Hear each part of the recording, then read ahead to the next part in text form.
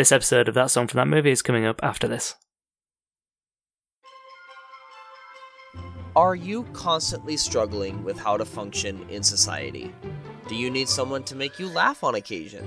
Are you wanting to share your thoughts and opinions? Well, have I got a show for you. My name is Garrett, host of Garrett Talks to Himself, a segmented, interactive podcast where I do all of these things.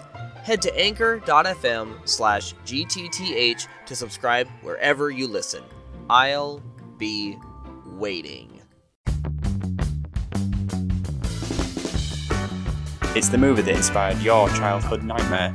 So this is your disclaimer about any possible repressed memories that we unlock on today's episode of That Song from That Movie.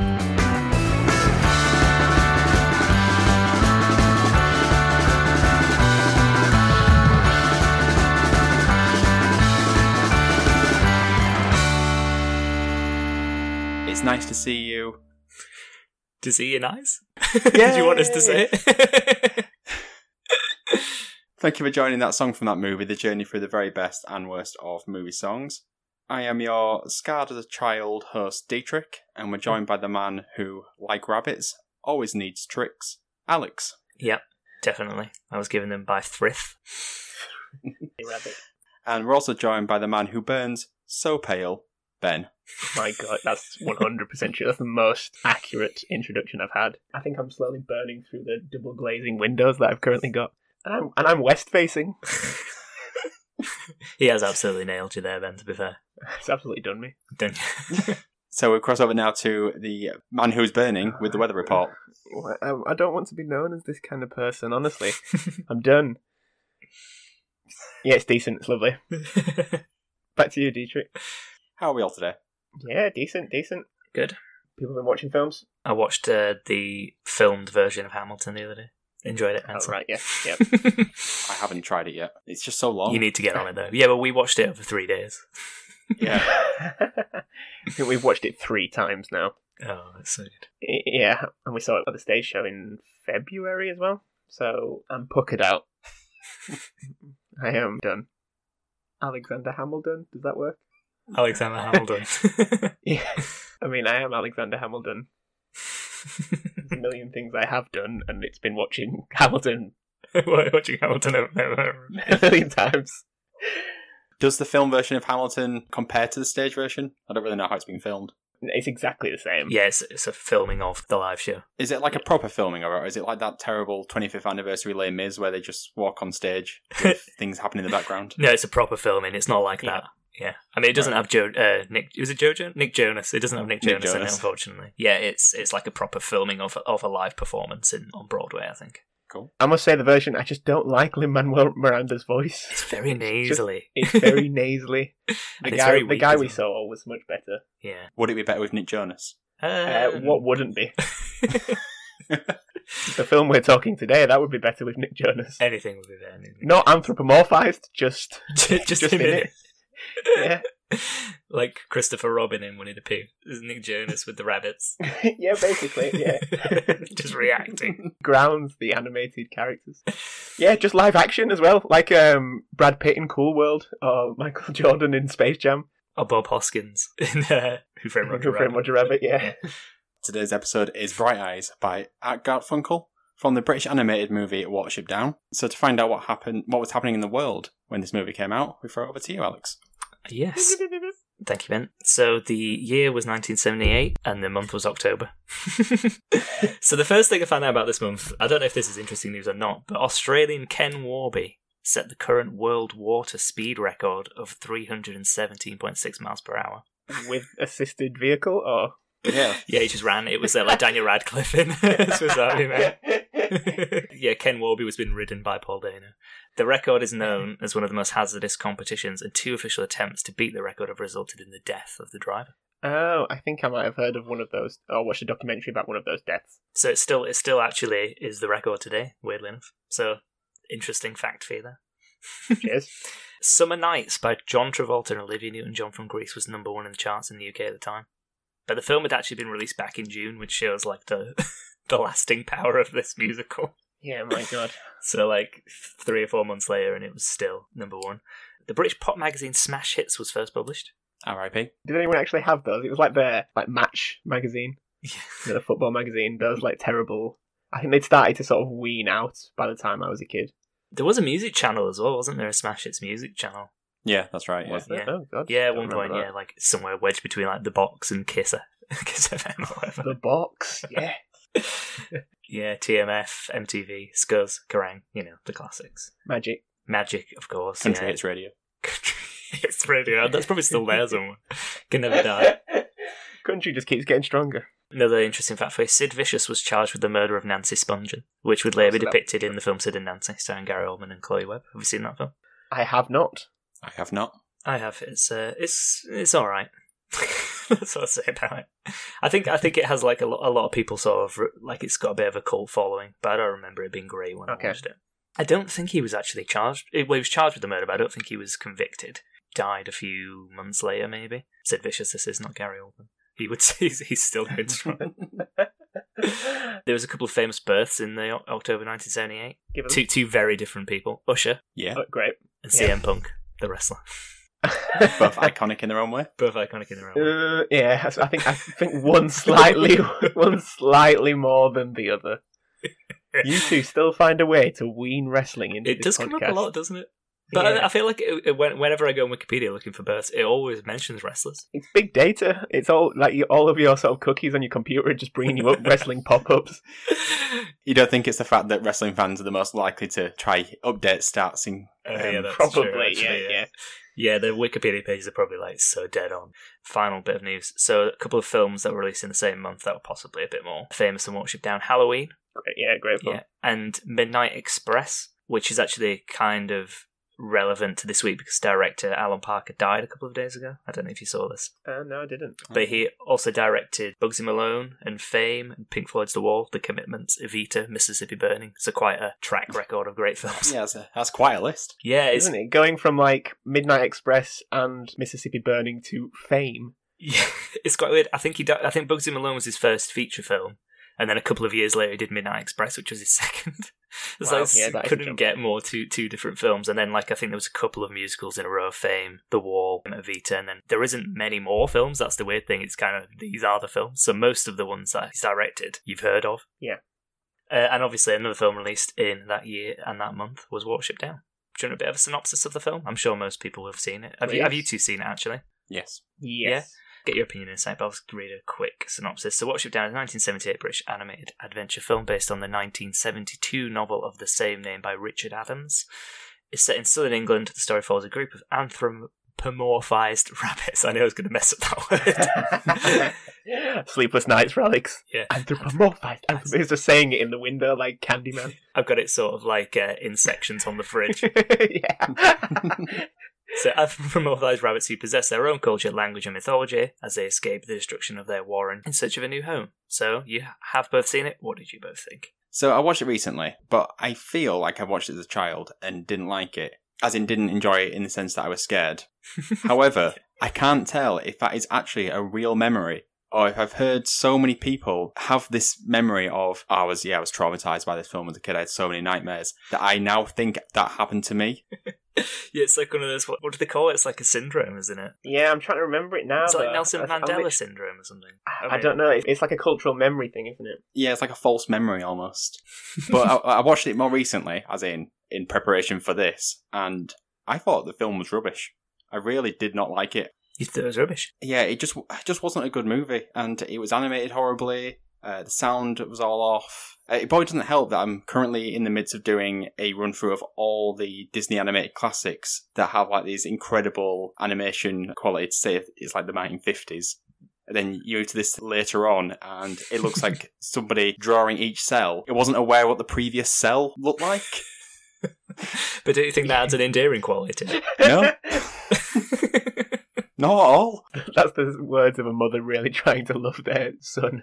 It's okay. It's doing all right. How about you, Ben? Was your opinion as scathing as Dietrich's? No, but I do agree. I think the watercolor backgrounds are beautiful, but yes, some of the actual animation on the foreground is a bit jumpy. And like the dialogue is, because it's so British and it's so quipped, it's almost laughable. It's kind of how you mock British language now.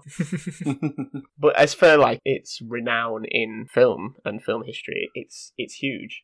Watching it again, I watched it last week. There is lots of things I find really interesting about it, and for someone who's not read the book, and I'm assuming you have, Alex. No, I actually haven't. No. Have you not? No. No. Well, yeah, I guess it's just that Neither have there's I. building of like a mythos.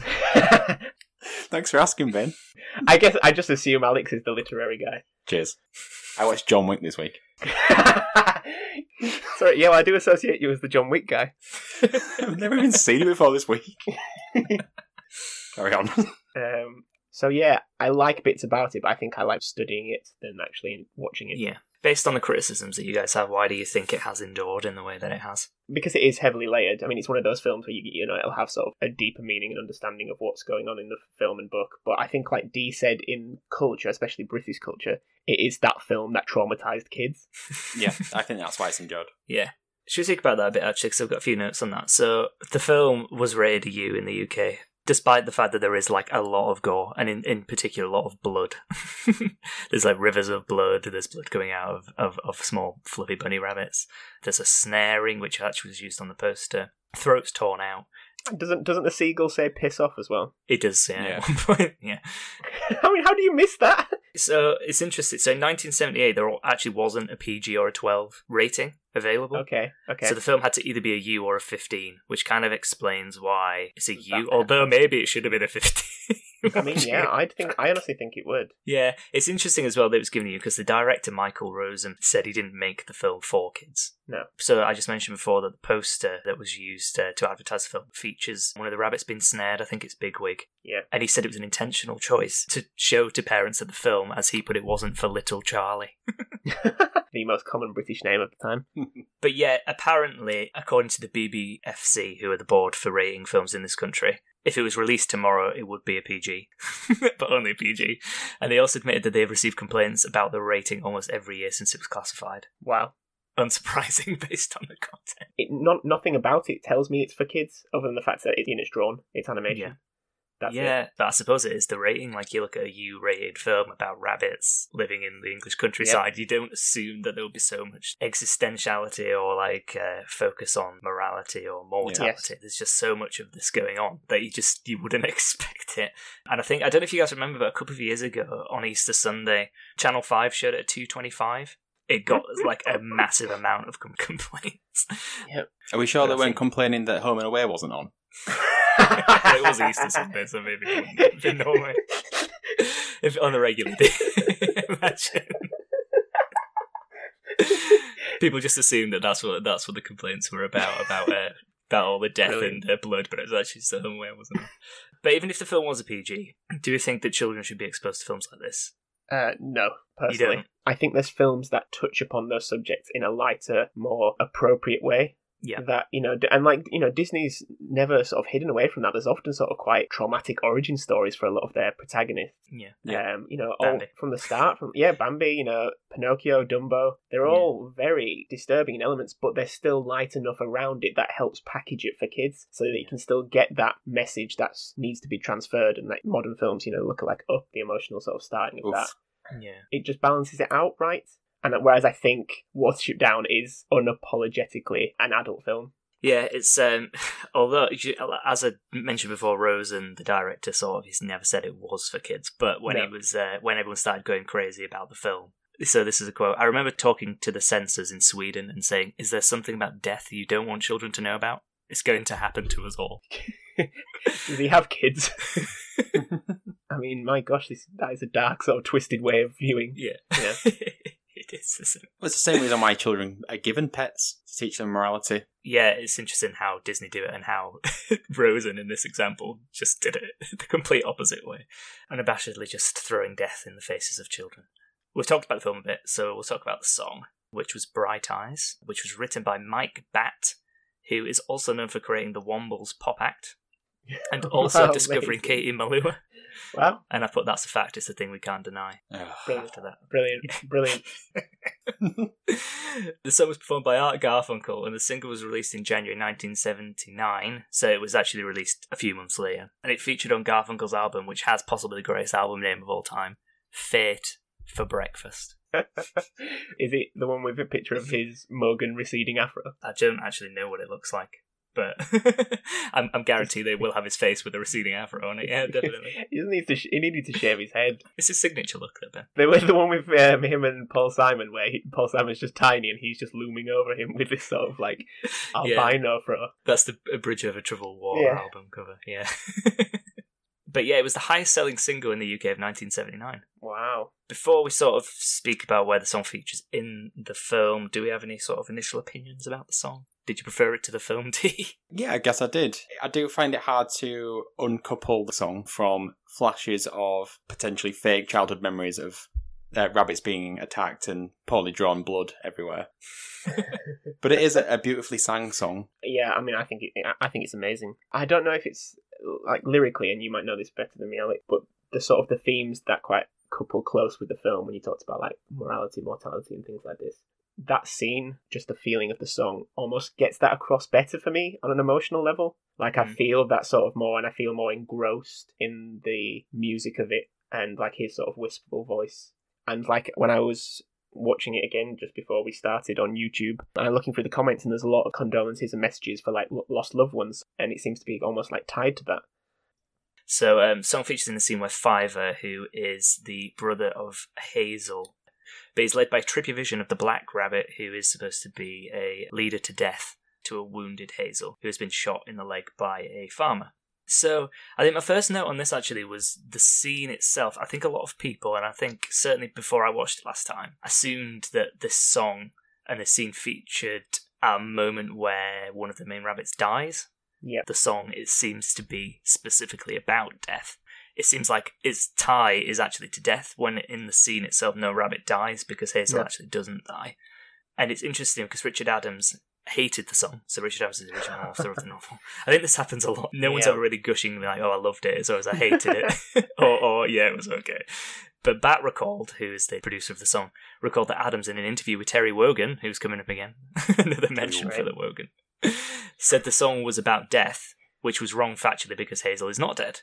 Bat's retort is that if Adams read his own book, and I put in brackets lol, if he read his own book, that this song is about a moment in which Fiver believes Hazel to be dead.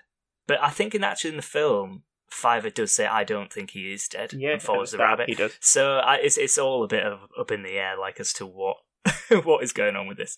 But Bat, he seems like a bit of a confrontational character himself, because he also fell out with both Art Garfunkel during the recording and the head of Columbia Records afterwards over the arrangement of the song. After the head of Columbia said he didn't like the string section, Bat said, "That's alright, I'll go then. I'll take my song and you can get someone else to write a song." I walked out through the orchestra with my score in my hand and I drove off in my car. Given the fact that it is, like you guys have sort of mentioned, it's sort of a smallish British production, so it's weird how they got someone as big and famous as Art Garfunkel involved. But it seems as though he was just literally sent the song and he said it knocked him out. Not physically. Oh, really? I mean, Mike Bat might have tried to do that later on, but... So he was describing... This is funny. He said then that his tone has a quasi-religious pop element that he knew would add mystery and create goosebumps. Imagine describing your own voice as quasi-religious. I think we found the new description for our podcast. Quasi-religious. Quasi-religious. That's a quasi-religious pop element. Somebody leave us a 5-star review saying that. Yep. Please.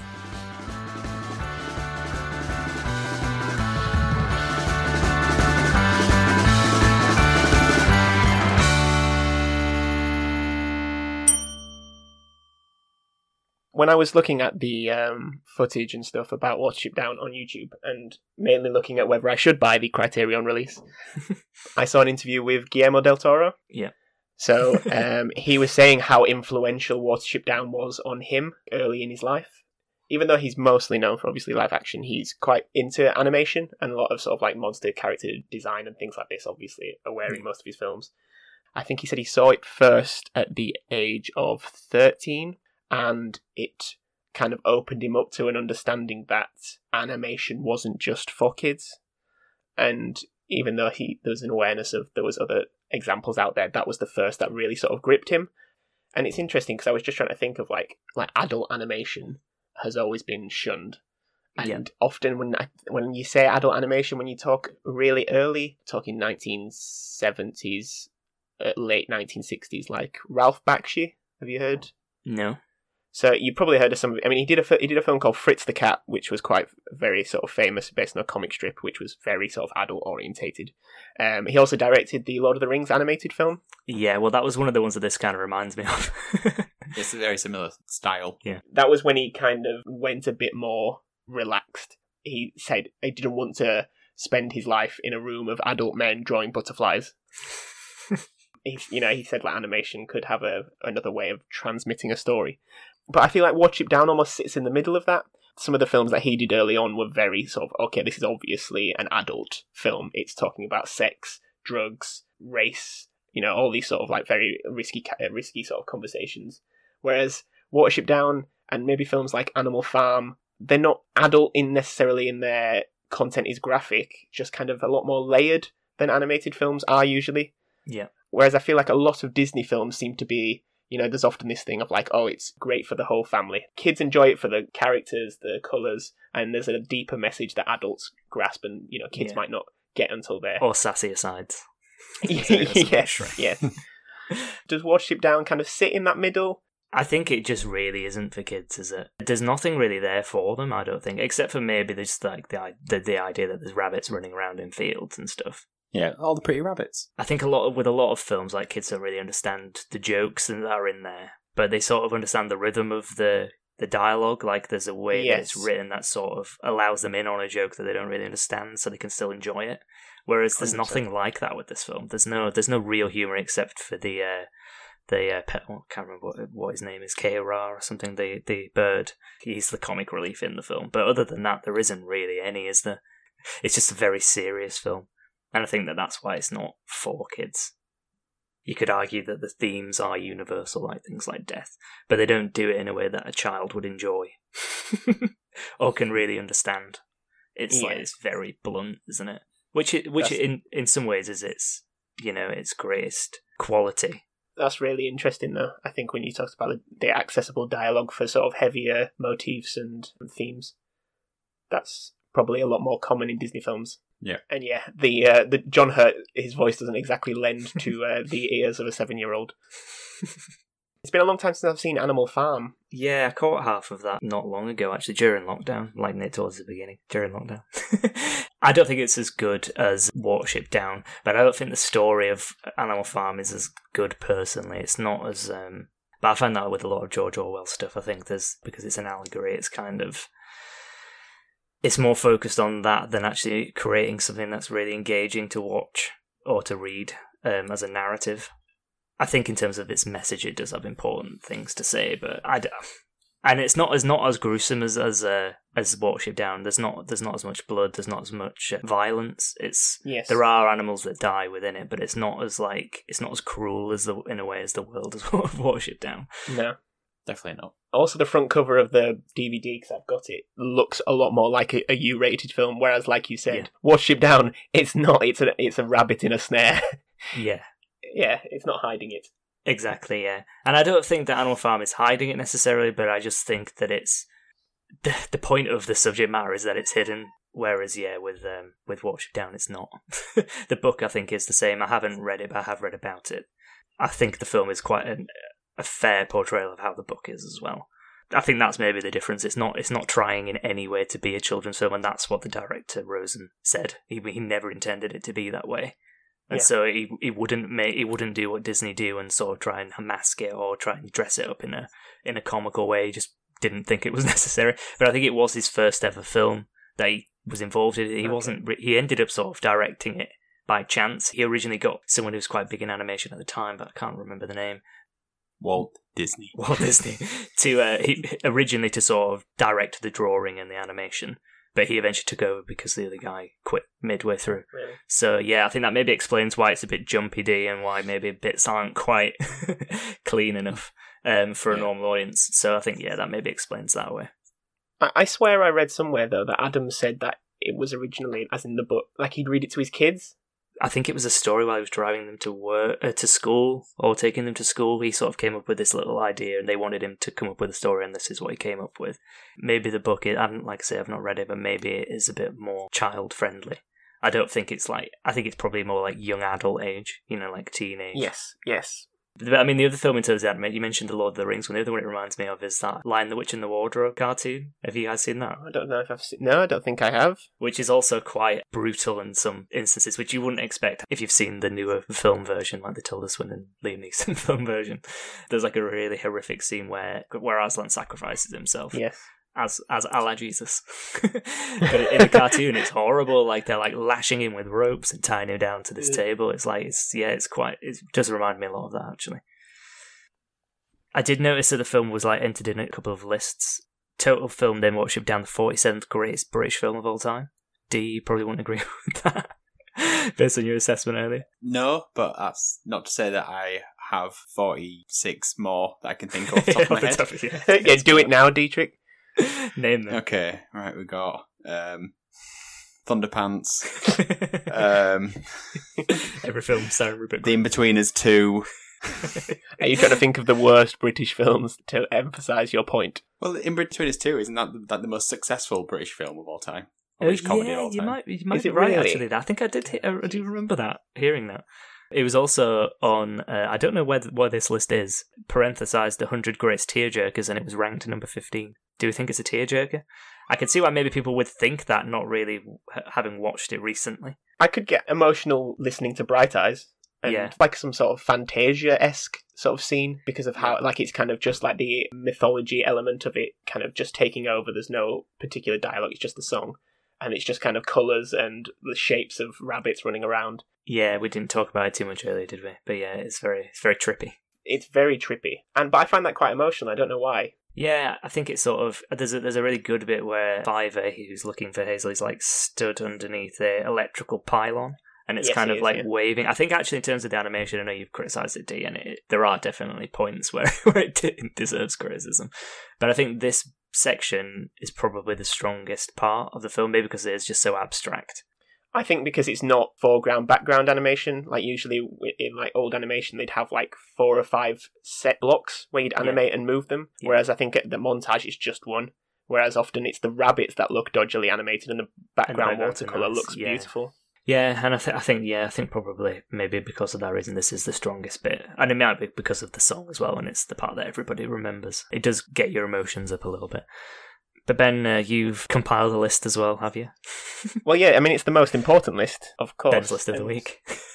Yes, so this is a new feature because I love lists. Do you want background music for this segment? I'm gonna. Yes, we need to find Okay. music. I don't know what the music's going to be, but it's going to start now. There you go. Thank you, music. So, you've covered a lot of interesting points there, Alex. You've given us a lot of Thanks, insight, details, knowledge. We're all thankful for it, and I know the listeners are as well. But there's one thing you've not covered. And yes, I hear that in the audience. He has not covered it. So, in the film, we've got these anthropomorphized rabbits. We've got Fiver, Hazel, Bigwig, General Woundwort. But I ask you guys, are these the most famous cinematic rabbits? So here is the top 5. Oh, can we What get? I think. No, you get guesses. Yeah, We get guesses. You get guesses. I've also got narrow missed out. Who's going first? Does a bunny count as a rabbit? Is there a? I'll let you. Yeah, there's distinction there? a definite sort of arbitrary connection to some of these. So Okay, I've got a guess. Go on. go. Eminem in 8 Mile. Be right. It should be in there. Be rabbit. It should be in there. The list is pointless now. It's failed already. I love that. It's not on there, but that's brilliant. I mean, I think the obvious one is probably Roger Rabbit. Roger Rabbit at number 2. Yeah. Bugs Bunny or Lola Nah, Bunny. I'd say From Bugs Bunny Space is more of a. I think of him as more of a cartoon rather than a film. Okay, right. I was thinking maybe what's the name of the rabbit from Donnie Dark? What's his name? Frank? Frank is in there at number 5. The other one that's really in my mind, which is similar to Frank, is the one from the second Bill and Ted film. Do you remember it's like a blue rabbit in like Bill's Nightmare. This isn't on the list, is it? How can you tell? The rabbit from Alice in Wonderland. The Oh, March yeah, Hare. the white rabbit. Oh, well, there's 2. Just This missed is it. the Just white missed rabbit. out. Just missed out. The White Rabbit as well. Just missed out. Just Not a fan put of that. Are any of them just like actual rabbits? What do you mean, just the rabbit? No, Like a rabbit I in did a have an honourable mention for the rabbit from Fatal Attraction. I don't know that one. It's the one that gets cooked because it spawned the turtle. Oh, Bunny Boiler, of course, yeah. So you've got Frank and you've got Roger. Yeah, God. So you've got 2 animated rabbits in here, and then 1 imaginary rabbit. The one from the film Hop. It's definitely not. You get kicked from the podcast for even mentioning that film. That's an offence to this lupine list. Oh, a Thumper. Yeah, come on. Thumper number 1. I put Thumper number 1. Classic. I think you're going to need to give us the other ones. Yeah. So the other one, I've got Judy Hopps from the film Zootropolis, or Zootopia, depending on wherever you're from. Number 3, I have the rabbit from the Holy Grail. Oh, of course. How do we not get that out to last episode? Yeah. So we've got number 1, Thumper. Number 2, Roger Rabbit. Number 3, Judy Hopps. Number 4, the rabbit from Holy Grail. I think it's got some sort of weird name. And number 5, Frank. It's like honourable mentions. The The only other honourable mention that you've not mentioned is Harvey, the imaginary rabbit from the film Harvey, starring Jimmy Stewart, which I think is inspiration for Frank, from Donnie Darko. And that's my list. It's pretty good. That's how you bring the level down for this podcast. I like the lists. Background music ends now. Thank you, music. Okay, so now it's time for the ultimate question. Movie or song, Alex? Oh no, I wasn't expecting you to throw it to me first. Really? Ooh. Okay, Ben. I mean, it's difficult. I think, as much as I probably prefer the song, just how it stands in relation to film history, I think it has to stay. Can't just get rid of all the trauma in our lives. Can watch Return to Oz instead. I don't think I've ever seen Return to Oz. What? You I don't need think to I've see ever seen Return to Oz. Return to Oz, Ben. It is literally the weirdest film of all time, but in a great way. It's on Disney Plus. But yeah, I just think the film needs to continue on. It has a greater role than just what's going on in the film. Animation can have adult themes. The controversy, I think films with controversy is always interesting and acts as an understanding of where social politics was at the time. And I think films that had a role in that should stay. All very eloquent points you've made there, Ben. But I'm voting for the song. Simple as that. I am actually going to go with Ben and choose film. Sorry, Dee. I do think the scene with the song is probably almost the film's greatest achievement in a way, in terms of how it hits on an emotional level. I just think for everything that the film represents in terms of... Basically, I mean, I can't really say it any better than how Ben said it. And I think actually it's probably the best way to depict this story as well, is through the medium that they used. And I don't know, I don't really know what else to say, but I just think the film needs to stick around. So Art Garfunkel goes in the bin? Yeah, by Art. I always preferred Paul. Well, it means as well that Paul Simon's cameo in Annie Hall doesn't have to disappear, and it shouldn't ever be stricken from the record because it's hilarious. So with that ding, we've come to the end of another episode of That Song from That Movie. Why not post this in the Simon and Garfunkel subreddit? They'll love it. Is there an actual... I just come to accept there's a subreddit for everything. Or maybe even the Murdered Rabbit subreddit. I'm sure they'll love this. Yep. Probably their Bayes tapestry. Yeah. The quasi-religious media subreddit.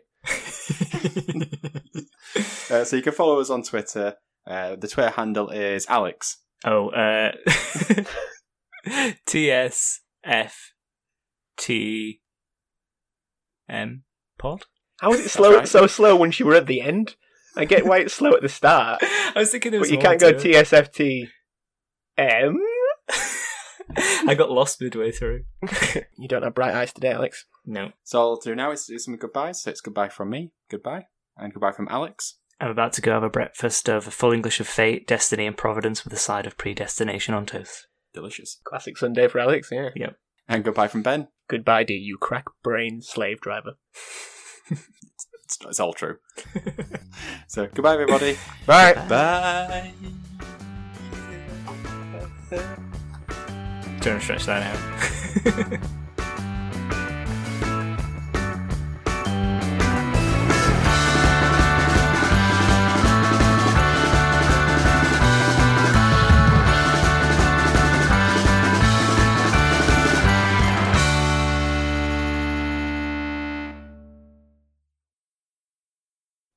It's nice to see you. To see you nice? Yay! Did you want us to say it? I honestly couldn't tell you. I thought he says to see you, and then we say nice. No, we say to see you nice, don't we? Oh, really? Oh, do we? Yeah. Yeah. No, I thought it's nice to see you, and then everyone went nice. Oh yeah, maybe. Honestly, I'm watching. One sec, I'm watching. Okay, we'll try a different one if you want. No.